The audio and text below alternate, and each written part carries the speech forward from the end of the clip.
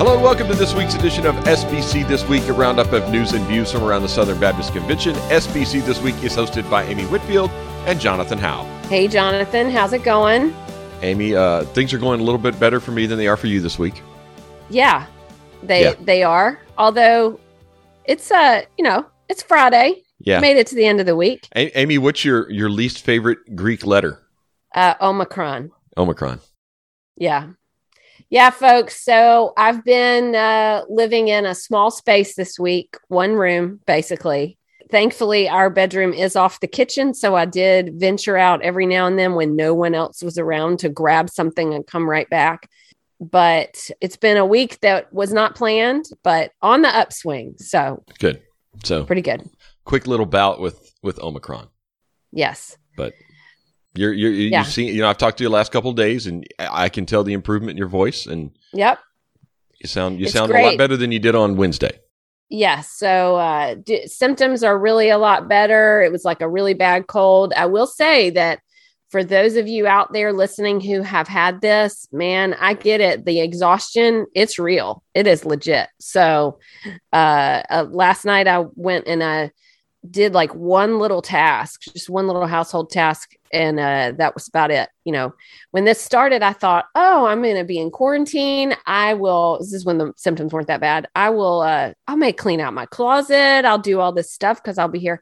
Nope. Did a lot of laying around. That's pretty much what I did. So, well, you're not alone. I know a lot of people struggling with this right now. It's going around like crazy, very contagious. And, but on the bright side, for many, it does seem to be, a mild case of coronavirus. So yes, that's good for most. One other mention as far as my week. Today's a big day in my house. Happy birthday, Mary. Yes. So good friend of the pod, becoming an adult today. So we're recording this on Friday and my daughter is 18. How's that make you feel? Old, very old. I now in a legal sense, I have an adult child today. So yeah, I feel old, but man, I'm so proud of her. She's the greatest. She's just one of the greatest people. And I think she's just absolutely amazing. So happy birthday to Mary. Yes, absolutely. I need to text her later and tell her that, like, hey, congratulations. No more curfew, no more rules. Oh, nope. Don't need to say that. Don't need to say that. No, don't start that one. Don't go there. Nope. So, all right. Well, very cool. Very cool. Congratulations to her and happy birthday to Mary. And one of our biggest fans of the pod, I'm sure.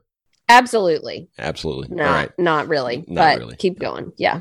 All right, Amy, on with the show here. Got a light news week this week. We'll get to that in just a minute. But before we do that, I want to thank our sponsor each and every week, our friends over at Southwestern Baptist Theological Seminary. All the upheaval and disruption over the last 2 years have left many asking, what does ministry look like now? And the Ministry Now conference will answer this question. On March 22nd to 24th, experienced ministry leaders from across the nation will gather at Southwestern Seminary in Fort Worth, Texas, to explore how God's churches can thrive in this ever-changing ministry context. Founded on an unyielding commitment to biblical truth, built by expert practitioners, and designed to encourage and equip God's people in every area of ministry, this gathering will empower you to live your calling wherever you serve God. So join us in Fort Worth, Texas on March 22nd to 24th. Reserve your tickets now over at swbts.edu/ministrynow2022. That's swbts.edu/ministrynow2022 for that. So looking forward to that in late March. Amy, also in late March, churches will be promoting the Annie Armstrong Easter offering. Yeah, it's that time of year again. So the materials have been released by NAM so that churches can use them as they collect the Annie Armstrong Easter offering. So we got bulletin inserts, prayer guides, collection envelopes, all kinds of things that can be downloaded or ordered directly. So it's anniearmstrong.com/resources. They've also got missionary stories and videos, all sorts of things. There's even a social media kit that has graphics, quotes, things that can be just shared immediately to promote Annie Armstrong. It's everything that a church needs to be able to put this out and raise money for our church planters. It goes straight to the field. to support and resource all the NAM missionaries as they are doing what they do. So, I mean, Christmas is over and we are on to Easter and on to Annie Armstrong. So yeah, absolutely. Coming off our largest Annie Armstrong Easter offering total ever last year at $66.5 million. And let's hoping bust to it. just blow through it. Like 70 blow million right this year. through. Let's go. 70 Let's do million. it. Let's do it. I'm calling Let's do for 70. It. Do it for Annie, y'all. Do it for Annie. We've got church planners all over the country now, and church planning just continues to grow and grow over at the North American Mission Board. And every dollar, like you said, of the Annie Armstrong Easter offering goes straight to the field to help those guys out. So do check that out over at the NAM website, at the Annie Armstrong website. Link is in the show notes for that. All right, Amy, we got some news from the Pastors Conference. I was out in Anaheim this past week. Busy week. I mean, nonstop the entire time I was there, recording Road to Anaheim, coming soon, starting, I think, next week on that one. Episode 1 drops on that next week.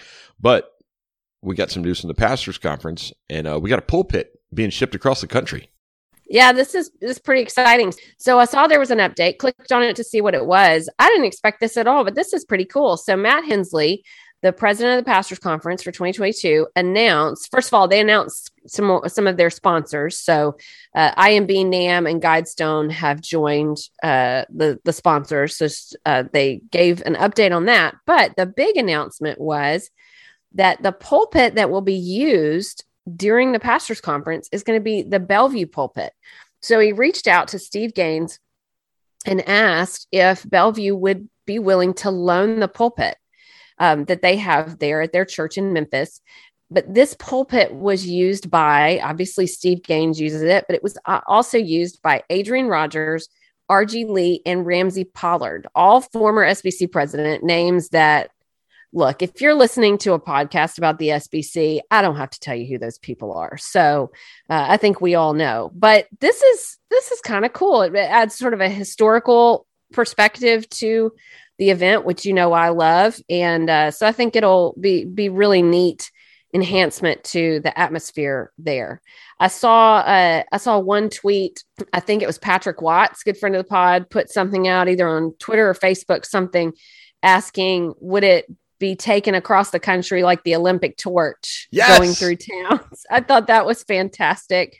The other thing that I thought about after that was, for those who are Andy Griffith Show fans, there's an episode about a shipment of gold that comes through Mayberry. And so they do have a decoy truck that comes through so they can get the other. So, I mean, maybe they'll send a decoy U-Haul in one route. So everyone thinks the pulpit's going this way and you protect it because it's the secret. I had all kinds of plots going on in my mind. It's probably just going to be a standard box truck taking it across the country, but I'd rather think of it arriving in some sort of dramatic fashion like that. But Matt's going to call up 2 men in a truck. And that's right. That's all yeah, that's right. Yeah.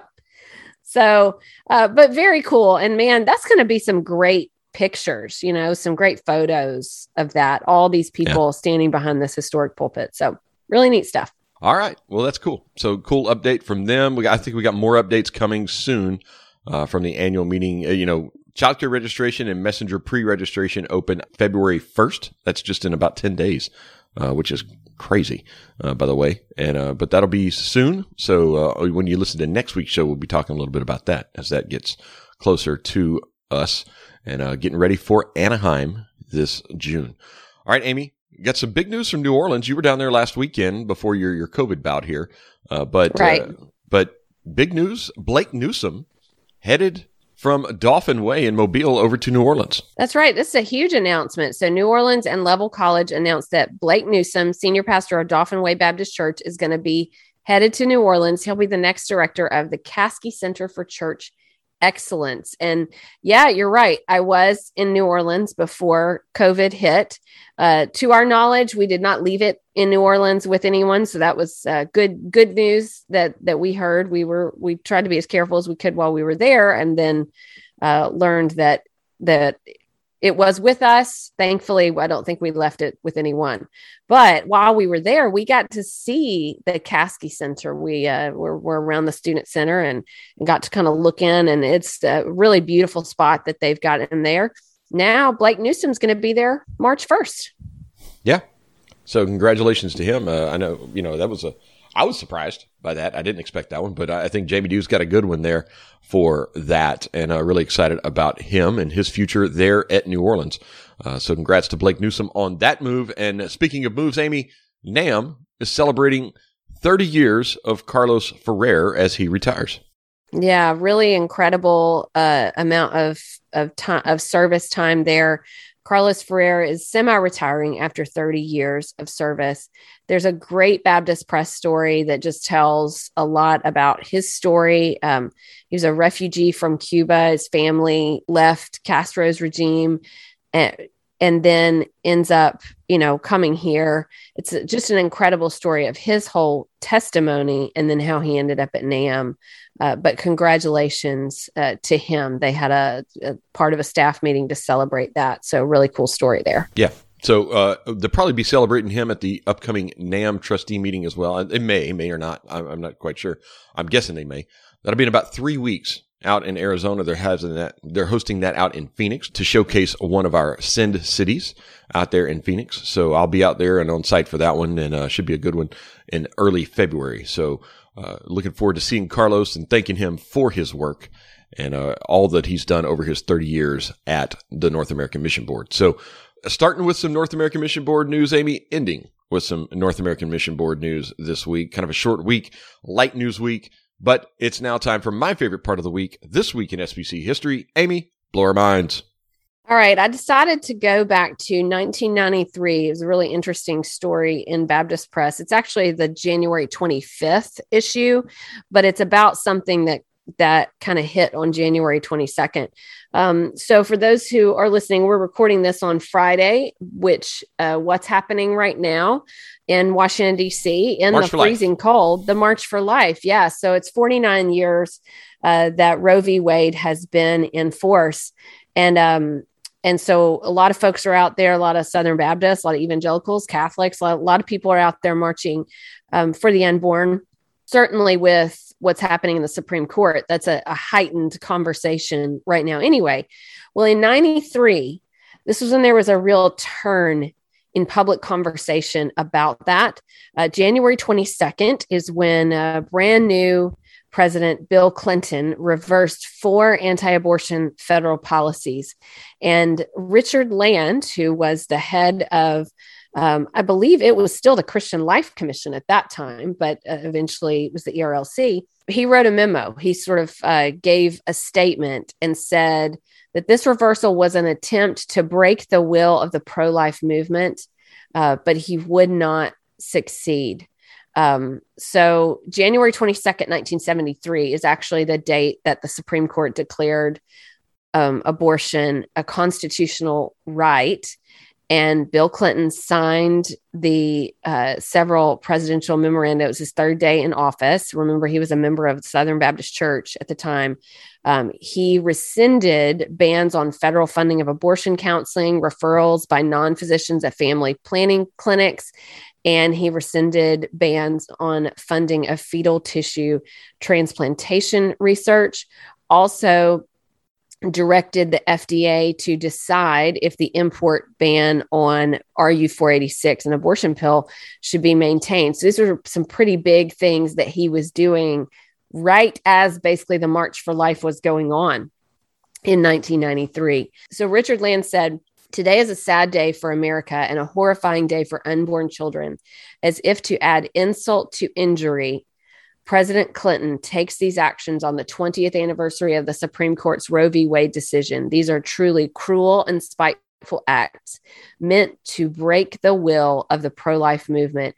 It will not work." He said, "We are more resolved than ever that unborn human life is sacred and must be accorded equal protection under the laws and constitution of our land. We will not retreat from our conviction that a nation which allows the slaughter of the most defenseless human beings of our society is a nation which will reap a whirlwind of cheapened and degraded life at all points in the life cycle. If our nation continues its present path of exalting a quality of life ethic over a sanctity of human life ethic, President Clinton himself may one day reap the consequences of this exchange when the logical conclusion of his policies is applied to him in his golden years, which obviously is a reference to how we think of sanctity of life for those who are aging. And certainly that ethical debate has really stepped up. But there's a whole, I mean, it's pretty long. There's a whole article about it. And I'm going to put the link in the show notes. I just found it interesting. This is on the 20th anniversary. We're now at the 49th anniversary. And, you know, Richard Land was right. It did not stop the will of those who are in the pro-life movement. They're still marching there today. So obviously a lot of major things in the balance right now. And we got people up there braving the cold, and I'm sure some people who intended to go, but they're in isolation. But it's the conversation is still ongoing. No will was broken there. So anyway, just very interesting. Obviously, this is something that gets talked about every year. But 29 years ago, this week in SBC history, a strong statement from Richard Land in response to some major actions. Yeah. And may this 49th year of Roe v. Wade be its final year. Yep. We'll find that out in June, Amy. All right.